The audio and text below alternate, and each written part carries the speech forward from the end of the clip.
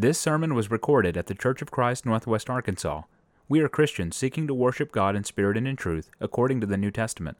Come worship with us Sunday mornings at 10:30 at 1708 Elm Springs Road in Springdale, Arkansas. I'd like to join the other brethren in welcoming everybody here this morning. I appreciate that you could be with us so we could worship God together and study another portion of His Word. I'd like to say I appreciate the prayer from Brother Pat on my behalf. And it's my prayer that the things we study this morning will be in strict accordance to God's Word. It will be His truth that we talk about today. And also it'll be beneficial to you and useful as we all continue our Christian walk together. So for a little while this morning, I want to talk about the kingdom of God. You know, there's many people believe today that God's kingdom has not come yet. That it's still waiting for God to establish it. It's waiting for Jesus to return and to establish His earthly physical kingdom in the world. And many people believe that. Many people believe that they're looking for signs and wonders and different things foretelling when Jesus is going to return to establish His physical kingdom. And for a little while, I want to look at what the Bible has to say about the kingdom of God, when it's going to come into power, what is the kingdom of God, and how it applies to us today as Christians. So let's look at what the Bible says about this kingdom of God. In order to start, we're going to look back in history over 2,600 years ago, and we're going to read about in the book of Daniel, the prophet Daniel. He gave us a really good indication of when this kingdom of God is going to be established. So let's go ahead and turn to the book of Daniel chapter 2, and we're going to read the first 3 verses. Daniel chapter 2, beginning in verse 1, says, "And in the second year, in the reign of Nebuchadnezzar, Nebuchadnezzar dreamed dreams, wherewith his spirit was troubled, and his sleep brake from him. Then the king commanded to call the magicians, and the astrologers, and the sorcerers, and the Chaldeans, for to show the king his dreams. For they came and stood before the king, and the king said unto them, I have dreamed a dream, and my spirit was troubled to know the dream. This was in the second year of King Nebuchadnezzar's reign, and that year would have been in 603 BC. So 600 years before our Lord and Savior Jesus came, Nebuchadnezzar was the king of Babylon at that time, and he had this dream, and it really troubled him. So he called for these people to come show them the dreams, and he called for these magicians and sorcerers and all these people, come tell me what I have dreamed and interpret that dream so I know that that dream is true.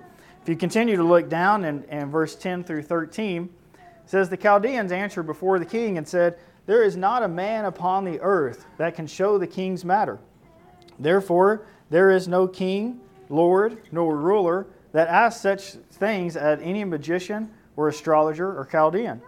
And it is a rare thing that the king requireth, and there is none other that can show it before the king except the gods, whoso dwelling is not with flesh. For this cause the king was very angry and very furious, and commanded to destroy all the wise men of Babylon. And the decree went forth that the wise men should be slain, and they sought Daniel and his fellows to be slain. They knew Daniel had this he was able to prophesy, and he was able to interpret these dreams. And the king was very angry that nobody was going to tell him his dream and interpret it. The reason why they wouldn't tell him the dream and to interpret it was the king told them, if you mess up, if you don't tell me what I dreamed, then I'm going to kill you. So nobody wanted to take that risk. And so the king went out and said, I'm going to kill all these people because they're not doing what I asked them to do, including Daniel. Now Daniel did a very wise thing at that time. Daniel decided he's going to go to God and he's going to ask God to tell him what Nebuchadnezzar's dream was and to interpret it, so then he could go save all these people so Nebuchadnezzar wouldn't kill them, and including himself. And that's exactly what God did. If you continue down in verse 19 through 23, it says, Then the secret revealed unto Daniel in a night vision. Then Daniel blessed the God of heaven, and Daniel answered and said, Blessed be the name of God forever and ever, for wisdom and might are His. And He changeth the times and the season. He removeth kings, and He setteth up kings. He giveth wisdom unto the wise, and knowledge to them that know understanding. He revealeth the deep and secret things. He knoweth what is in the darkness, and the light dwelleth with Him. I thank Thee and praise Thee, O God of my fathers, who hast given me wisdom and might, and hast made known unto me now what we desired of Thee. For Thou hast now made known unto us the king's matter. One thing that I really want to point out here is we talk a lot about Daniel interpreting the King Nebuchadnezzar's dream, but we always have to remember he got that from God. This wasn't anything that Daniel did. It wasn't anything that Daniel was able to do of himself, but it was God who revealed it unto him. So this king, this dream that we're about to interpret, we're about to see, it all came from God. And it was God foretelling what's going to come. And Daniel recognized that it's God, he's the one who has the ability to set up kings and to remove kings. He's the one that has the ability to change the seasons. It's God that's in control of all these. So God is the one who gave Daniel the ability to tell the king what he dreamed and also to interpret that dream and see how it applies for us today. So let's look at that dream of Nebuchadnezzar. If we look in Daniel 2 in verse 31 through 36, here's Daniel talking to the king and telling him, here's what you dreamed. He said, "Thou, O king, sawest, and behold, a great image. This great image, whose brightness was excellent, stood before thee, and the form thereof was terrible. This image's head was of fine gold, his breast and arms of silver, his belly and thighs of brass, his legs of iron, his feet part of iron and part of clay. Thou sawest till that a stone was cut out without hands, which smote the image upon the feet that were of iron and clay, and brake them to pieces. Then was the iron, the clay, the brass, the silver, and the gold broken to pieces together, and became like a chaff of the summer threshing floors, and the wind carried them away, that no place was found for them. And the stone that smote the image became a great mountain, and filled the whole earth. This is the dream, and we will tell the interpretation thereof before the king." So here's the dream that we have, is that we see that there's this great image, and the great image is broken down, a head of gold and silver and brass, and we have these different things. So Daniel is the only one with the power of God that was able to tell the king what he dreamed. And now the king knows that Daniel has a true prophecy, and he can see what this dream means because he's the only one that was able to tell him what the dream was to begin with. So now let's look at the interpretation of the dream. If we continue on in verse 37 through 45, Daniel says, "Thou, O king, art a king of kings, for the God of heaven hath given thee a kingdom, power, and strength, and glory. And wheresoever the children of men dwell, the beasts of the field and the fowls of the heaven, hath he given it into thine hand, and hath made thee ruler over all of them. Thou art this head of gold. And after thee shall arise another kingdom inferior to thee, and another third kingdom of brass, which shall bear rule over all the earth. And the fourth kingdom shall be strong as iron, for as much as iron breaketh into pieces and subdueth all things, and as iron that breaketh all these, shall it break into pieces and bruise. And whereas thou sawest the feet and toes, part of potter's clay and part of iron, the kingdom shall be divided. But there shall be in it of the strength of iron, for as much as thou sawest the iron mixed with miry clay, and as the toes of the feet were part of iron and part of clay, so the kingdom shall be partly strong and partly broken. And whereas thou sawest iron mixed with the miry clay, they shall mingle themselves with the seed of men. But they shall not cleave one to another, even as iron is not mixed with clay. And in the days of these kings shall the God of heaven shut up a kingdom, which shall never be destroyed, and the kingdom shall not be left to other people. But it shall break into pieces and consume all these kingdoms, and it shall stand forever. For as much as thou sawest that the stone was cut out of the mountain without hands, and that it brake into pieces the iron, the brass, the clay, the silver, and the gold, the great God hath made known to the king what shall come to pass hereafter. The dream is certain, and the interpretation thereof sure." So now Daniel goes on and he explains what this great image means. And he explains that it's talking about different kingdoms that's going to come. So it starts out with this Babylonian empire, which is Nebuchadnezzar. Nebuchadnezzar is the king of Babylon, and he said, "You are the head of gold." Nebuchadnezzar, your kingdom is the head of gold. That's the Babylonian empire. That Babylonian empire, we can look back in history, and we can see that it reigned from 612 BC up to 536 BC. The next one that was going to come that was inferior to Babylon was going to be the Medo-Persian Empire. That represents the chest and arms of silver. That would come into power, and it would reign from the year 536 BC to the year 330 BC. The third empire that was going to come would be the Grecian Empire, the Greeks. And that was going to come from 330 BC up to 146 BC. And then finally after that, the one that was as strong as iron, but mixed with iron and clay, was going to be the Roman Empire. That came into practice at 146 BC and lasted until 476 AD. So here we have the different empires that we can see And Daniel mentioned in several other places in Daniel, in the book of Daniel, about these naming these other kingdoms. He named the Medo-Persian Empire. He named the Grecian Empire. He told us what empire was going to come to play after the Babylonian Empire. Now I want you to keep in mind, Daniel is saying this in the year 603 BC. And he's predicting 600 years ahead of time all these different kingdoms that are going to come to play. And he can do that because he has the power of God with him to be able to say what different kingdoms are going to come into play. So here we can see that in the Roman Empire, it says in these last days that God will set up a kingdom. If we look again in Daniel 2:44, it says, in the days of these kingdoms, talking about the last one in the Roman Empire, shall the God of heaven set up a kingdom, which shall never be destroyed. And the kingdom shall not be left to other people, but it shall break in pieces and consume all these kingdoms, and it shall stand forever. It's during this time, during the Roman Empire, that God is going to set up his kingdom, just as it's foretold in Daniel chapter 2. So let's look at that on a timeline.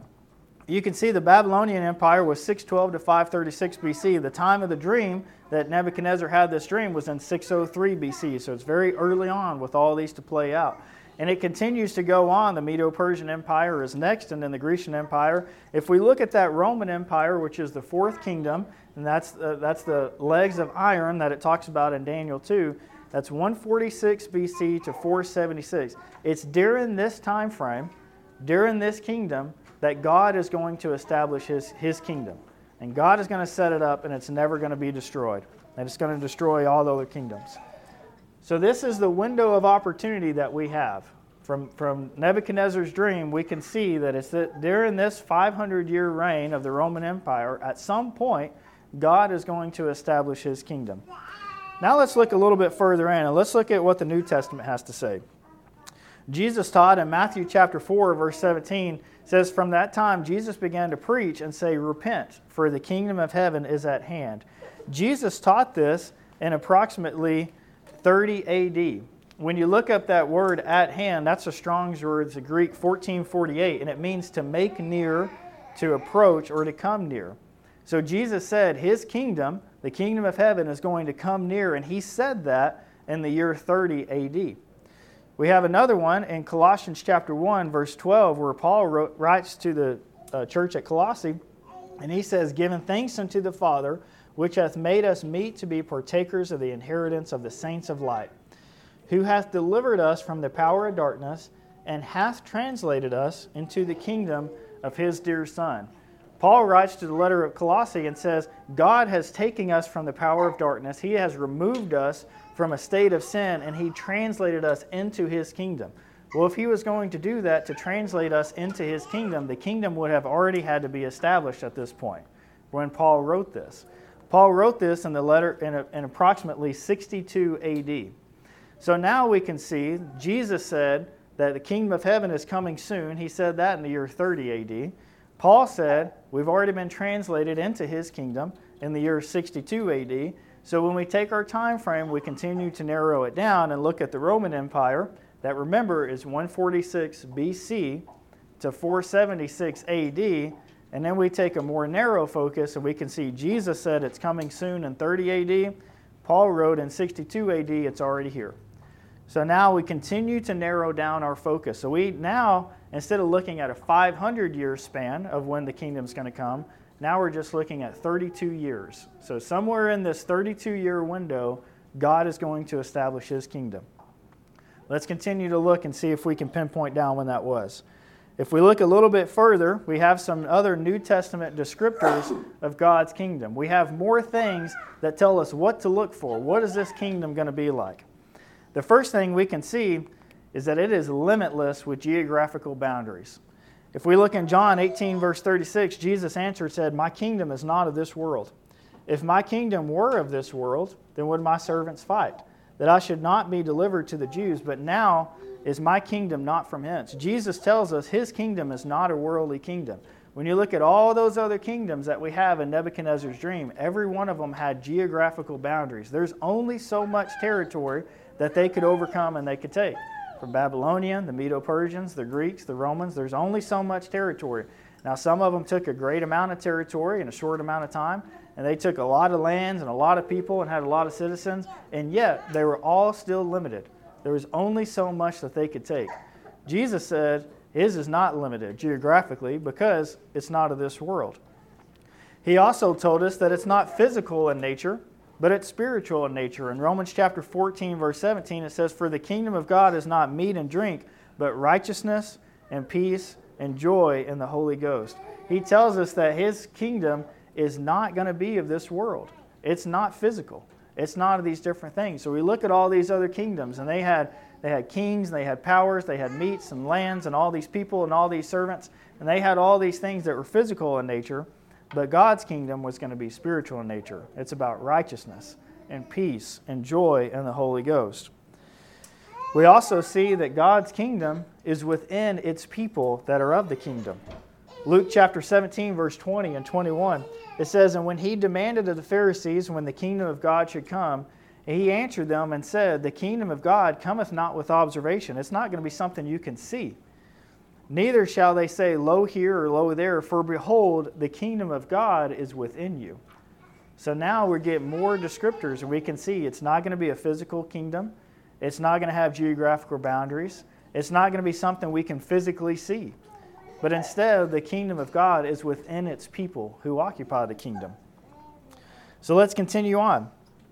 The kingdom of God is limitless in time of power. It's never going to end, as it talked about in Daniel chapter 2. If we look in Hebrews chapter 1, verse 8 through 11, it says, "But unto the Son he saith, Thy throne, O God, is forever and ever. A scepter of righteousness is the scepter of thy kingdom. Thou hast loved righteousness and hated iniquity. Therefore God, even thy God, hath appointed thee with the oil of gladness above thy fellows. And thou, Lord, in the beginning hast laid the foundation of the earth, and the heavens are the works of thine hands. They shall perish, but thou remainest. And they shall all wax old as doth a garment." It talks about the author in Hebrew was backing up what Daniel told us 600-700 years before this, that God's kingdom was going to establish forever, and it was never going to end. And we can see that his kingdom that we have today, it's never going to end. And finally, we can see that the kingdom of God is led by the true King of Kings. In 1 Timothy chapter 6, verse 14 and 15, Paul writes to Timothy, and he says, "That thou keep this commandment without spot, unrebukable, until the appearing of our Lord Jesus Christ, which in his times he shall show, who is the blessed and only potentate, the King of Kings and the Lord of Lords." When you look up that word, that's a Strong's Greek word 1413, and what that means, a ruler or officer of great authority. Jesus is this King of Kings and Lord of Lords who reigns over his kingdom. So if we compare God's kingdom to all these other kingdoms that we have from the book of Daniel that it prophesied, it's quite a bit different. It was going to start out small and grow big. It's going to be led by the King of Kings. It's going to be limitless in power and geographical boundaries. It's not of a physical nature, but it's spiritual. His kingdom is within his people. It's limitless in time of power, and it's led by the King of Kings. So here are a bunch of different descriptors, and we can look at many other testaments and many other things that we can see that show us about God's kingdom. But we can see that it is different than all the other kingdoms. So remember, we've taken a 500-year reign, we narrowed it down to 32 years, and then we can see all these different descriptors that tell us what is the kingdom going to be like, what is it going to look like. Jesus also told us that it was going to be an apostle by the name of Peter that was going to open up this kingdom. Let's look at that. In Matthew chapter 16, verse 18, Jesus said, "And I say also unto thee, that thou art Peter, and upon this rock I will build my church, and the gates of hell shall not prevail against it. And I will give unto thee the keys of the kingdom of heaven. And whatsoever thou shalt bound on earth shall be bound in heaven, and whatsoever thou shalt loose on earth shall be loosed in heaven." This is Jesus talking to Peter, and he said, "Peter, I'm going to build my church upon this rock. I'm going to build my church, and the gates of hell will not prevail against it. And I give you the keys to the kingdom of heaven." So it's interesting to note here that Jesus ties in building his church, and he ties it with giving Peter the keys to open up the kingdom of heaven. So if we take all these descriptors and we see everything that we've seen, that his kingdom was going to come during this time, that Peter was going to be the one that opened the keys to the kingdom of heaven, we look at everything, and then let's look back over into Acts chapter 2. And we can see when Peter used these keys and opened the kingdom of heaven. Acts chapter 2, verse 37, this is going to be the day of Pentecost, approximately 50 days after our Lord and Savior Jesus' death. So Jesus died and was resurrected, and then 50 days later we have the day of Pentecost. Acts chapter 2 and verse 37 says, Now when they heard this, they were pricked in their heart, and said unto Peter and the rest of the apostles, Men and brethren, what shall we do? Then Peter said unto them, Repent, and be baptized every one of you in the name of Jesus Christ for the remission of sins, and ye shall receive the gift of the Holy Ghost. For the promise is unto you, and to your children, and to all that are far off, even as many our Lord our God shall call. And with many other words did he testify and exhort, saying, Save yourselves from this untoward generation. Then they that gladly received his word were baptized, and the same day there were added unto them about 3,000 souls. Here is the time that Peter used the keys that God gave him, that Jesus gave him, to open the kingdom of heaven. And he taught them exactly what they needed to do to be forgiven of their sins, which is to be baptized in the name of Jesus Christ. In verse 31, when they did that, they added 3,000 souls into this kingdom that was just established. So now let's look back at our timeline. We can see that we started out from the Babylonian Empire, 603 BC, when all this was predicted. After that Babylonian Empire, we have the Medo-Persian Empire, and then the Greeks, and then the Romans. And during this time of the Roman Empire, God's kingdom would be set up. We looked a little bit further in depth, and we could see that Jesus spoke that the kingdom was near, it was about to come, and Paul wrote in 62 AD that it had already come. So now we look in 32 different years that is going to come during that time. And then we see that the day of Pentecost, which was on 33 AD, was when Peter opened the kingdom of heaven and used the keys that Jesus gave him. So what we can see is we narrowed it all the way down, and all the things fit, that Peter opened the keys to the kingdom of heaven, and we can see that the kingdom of God is the church. And this is the kingdom that we have here today. It is here with us. So all the people believe that Jesus hasn't established his kingdom yet. He's going to come back and we're looking for signs. They're missing it. The kingdom of God is already here. We've already got it, and it's been in play for a couple thousand years. In Acts 2, verse 47, it says, Praising God and having favor with all the people, and the Lord added to the church daily such as should be saved. Those 3,000 souls that obeyed the gospel on the day of Pentecost, and they repented of their sins, and they were baptized into Jesus, those 3,000 souls that were added unto them were added into God's kingdom. And those 3,000 souls that were added into God's kingdom, that was the foundation of the church. That's where the church began, with those 3,000 people. And we can see that the church is the kingdom of God, and this is why we have it. So for us today, when we become a member of the church, and we follow those same steps, and we repent of our sins, and we confess that Jesus is the Son of God, and we're baptized into Christ, we become a member of the church, and we also become a member of God's kingdom, just as those people did back then. Being a member of God's kingdom, we have to remember that it changes us. It changes a couple things. In Philippians chapter 3, verse 20, it says, For our conversation is in heaven, from whence also we look for the Savior, the Lord Jesus Christ. That word conversation, when you really look at it, it's a Strong's Greek word 4715, and that means a community. It means a citizenship. So we can see that for our conversation, our citizenship is in heaven. So we think about all these other kingdoms that's been in place since the beginning of time. We think about the Romans. We think about Medo-Persia. We think about the Greeks. We think about America as a nation. And we see that we are citizens of America here as we have it today. But even more importantly, as Christians in God's church and God's kingdom, we're citizens of heaven. And that's where we need to make sure we're putting our citizenship, is that it's in heaven. Doesn't matter what nation, doesn't matter what physical, earthly kingdom, those are going to come and pass. But God's kingdom is going to last forever. Your brethren that you have in this kingdom, they're worldwide. Ephesians chapter 2, verse 19 through 20 says, Now therefore, ye are no more strangers and foreigners, but fellow citizens with the saints and of the household of God, and are built upon the foundation of the apostles and prophets, Jesus Christ himself being the chief cornerstone. This is Paul writing to the church at Ephesus, and he's saying, you're no more strangers or foreigners, but instead you're fellow citizens with saints all across the world. So he's writing to the church at Ephesus, and Paul might as well be writing to you and I today. If you're a member of the church, you've been baptized into Christ, and you've put on Christ, then you're a fellow citizen with these saints as well. You know, recently we had brothers come over here from India and Belize, and they told us about the work that's going on there. They're your brothers just like we're sitting here today. And there's many other families there and then all across the world that if we remember that God's kingdom is limitless geographically. It's everywhere. Anybody who's been baptized into Christ and put on Christ, they are members of the kingdom, and they're your brothers and sisters that we have. So if we see that God's kingdom is already in play, and we see that us as being members of the church are part of God's kingdom, why is it important to be in God's kingdom? Why is this so important for our lives? Well, if we look in 1 Corinthians 15, verse 24, Paul writes to the church of Corinth, and he says, "Then cometh the end, when he shall have delivered up the kingdom to God, even the Father, when he shall have put down all rule and all authority and power. For he must reign, till he hath put all enemies under his feet. The last enemy that shall be destroyed is death." Paul was writing to the church at Corinth, and he's talking about Jesus, that he is going to deliver up the kingdom of God to the Father. If you're not in this kingdom of God, then you're going to miss out on being delivered up to God. So it's important to be in that kingdom. It's important to be in God's kingdom so you're delivered back up to his Father from Jesus.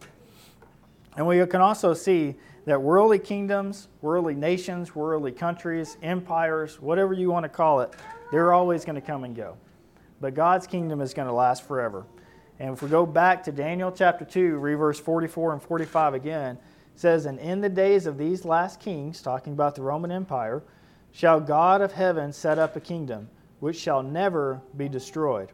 And the kingdom shall not be left to other people, but it shall break in pieces and consume all these kingdoms, and it shall stand forever. For as much as thou sawest that the stone was cut out in the mountain without hands, and that it brake into pieces the iron, the brass, the clay, the silver, the gold, the great God hath made known to the king what shall come to pass hereafter. The dream is certain, and the interpretation thereof sure." So we know that God's kingdom is going to last forever. And if you're a part of God's kingdom, you're going to last forever. This is how you have everlasting life, is you last forever inside of God's kingdom. There's many, many blessings that we have for being inside God's kingdom. For one, we are led by the King of Kings. Remember, God's kingdom is led by the King of Kings. If you're in God's kingdom, you are led by the King of Kings. We have assurance that your needs will always be met. Maybe not your wants, but remember in Matthew chapter 6 where it says, "Seek ye first the kingdom of God and you'll have everything you need." We have that assurance. We have all the things that we need when we're a part of God's kingdom, where we're continually seeking it. We have a family that spreads across the entire world, a family that loves you and cares for you and wants to help you in times of need. All over the world, they're willing to help you. We become a joint heir with Jesus Christ. When you become a member of the church and you become a member of his kingdom, you become a joint heir of Christ. And I want you to think about that for a second. Jesus Christ is the one true Son of God, isn't he? The God, the creator of all things, the ones who can give all good things that come from God. That Jesus is the one who's the heir of everything that we have. And you become a joint heir with him when you're baptized into him and become a member of his kingdom. We also have abounding treasures waiting for us in heaven. There's many things that we work hard to achieve here in America. We work hard to have worldly gain and to improve our status for whatever it is. But what we always have to remember is by being a king in the kingdom of God and being a joint heir in Christ, we have all these abounding treasures that God is ready to give us. As soon as we cross over and we can reach there, that we have this crown of life waiting for us forever. So we have all these many blessings, and there's many more that we could talk about. But being in the kingdom of God that's already here, it's already established, and it's led by the King of Kings, it gives you so many other blessings that you have. So for over the last couple thousand years, we can see that God's kingdom was accurately predicted when Nebuchadnezzar had the dream that God gave him, and that God was able to use Daniel to interpret that dream, that we knew that it was going to come into power. This is the kingdom that's reigning here and now, and Christ Church is with all of us to have this privilege and opportunity to become faithful members of God's kingdom. So if you're not a member of God's kingdom, you can do that this morning. You can become a member of God's kingdom. All you have to do is what they did in Acts chapter 2, what Peter told them, repent and be baptized, every one of you, for the remission of sins. When you do that and you wash away your sins in baptism, it's God who puts you in his kingdom. It's God who puts you in His church, and it's God who saves your soul. And you have the opportunity to do that this morning. So if you haven't been baptized into Christ and you're not part of His kingdom that's already established and that's going to stand forever, you're not part of His church, then I would encourage you to do that this morning. Wash away your sins and become a member of His kingdom. If you already are a member of His kingdom, if you already are a member of the church who've been baptized into Christ, remember that we have a responsibility as His citizens and the citizens of heaven. And that responsibility is to grow the kingdom, to go out and plant the seed, to spread the gospel to other people. We want that kingdom to grow. It's limitless geographically. It's limitless in time of power. Everybody can be a part of it, and God wants everybody to be a part of it. And it's our responsibility to go share that message with other people. So let's continue to grow. Let's continue to help. Let's continue to be other good brothers and sisters to each other when we have times of need. And let's continue to go grow that kingdom.